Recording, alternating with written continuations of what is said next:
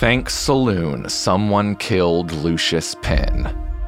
A tyrant beyond compare, rumor has it the human king's reign of 91 years was thanks to a potion that could magically extend his lifespan and keep Hyrule within his cruel clutches.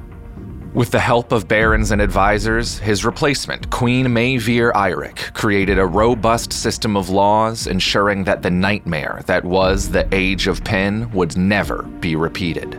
This included the creation of the Minor Council, a small committee with the voting power to confirm or deny a monarch's successor.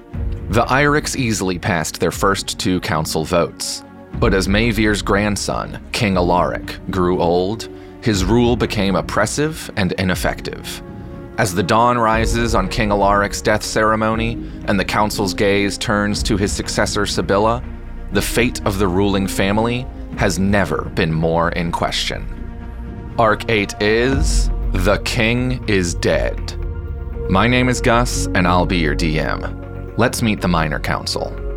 Haley as Sibylla Eyric. Bree as Nephilah Mori. Sam as Helga Hatibid. Reed as Penny Lovejoy.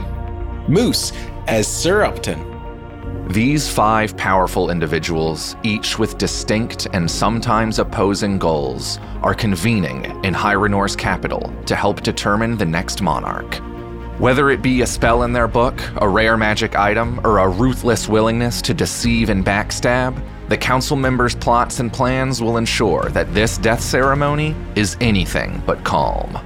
And though their levels may vary, their votes all count the same.